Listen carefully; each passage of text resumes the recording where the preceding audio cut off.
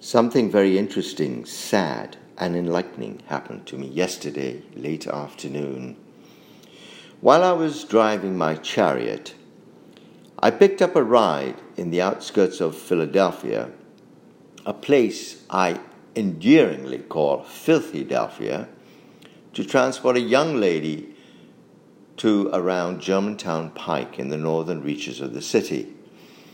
En route, I was summoned to pick up another passenger whose destination was in the same general area, another young lady who sat in the front passenger seat as the first passenger was busy on her phone.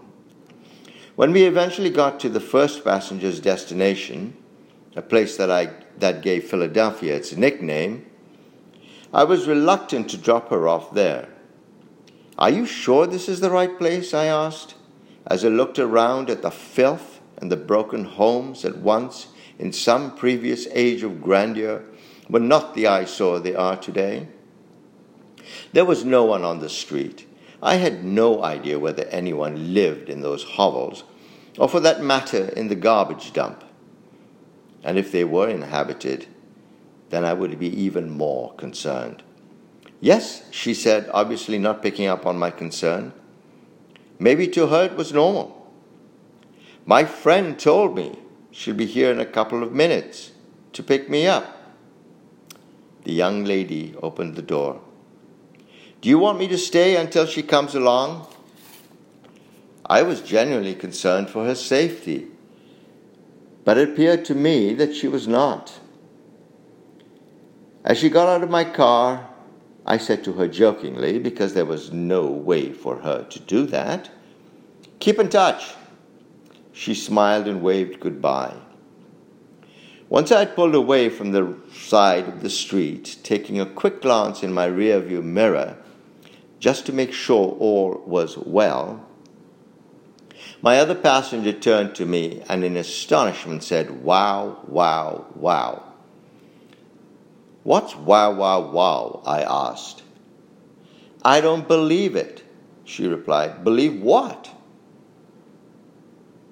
I said, hoping she would expand on her last two pronouncements. She did. "In my neighborhood, no man would care what happened to her." I found that to be a stunning admission. Why wouldn't they? I was genuinely shocked. I have daughters older than her, and I would never drop my daughter off in such a neighborhood. Now she seemed amazed. "You're a very caring man. In my world, men only care about one thing." I then knew where this conversation was heading, and so I apologized on behalf of all men, and we switched topics to more mundane items. What a difference a world makes. In my world, I do not know one single man who wouldn't do or say what I did. Yet in her unfortunate world, the opposite is true. Isn't it a sad commentary on today's society that we show so little compassion or respect for another human being?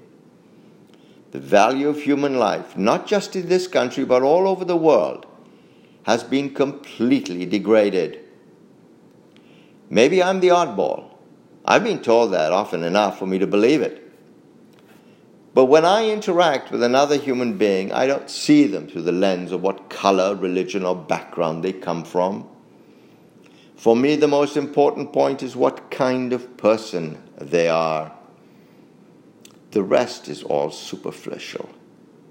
Remember that color of skin is no determination of character. I think it was Martin Luther King who said that. Remember that everyone out there is someone's brother, sister, son, or daughter.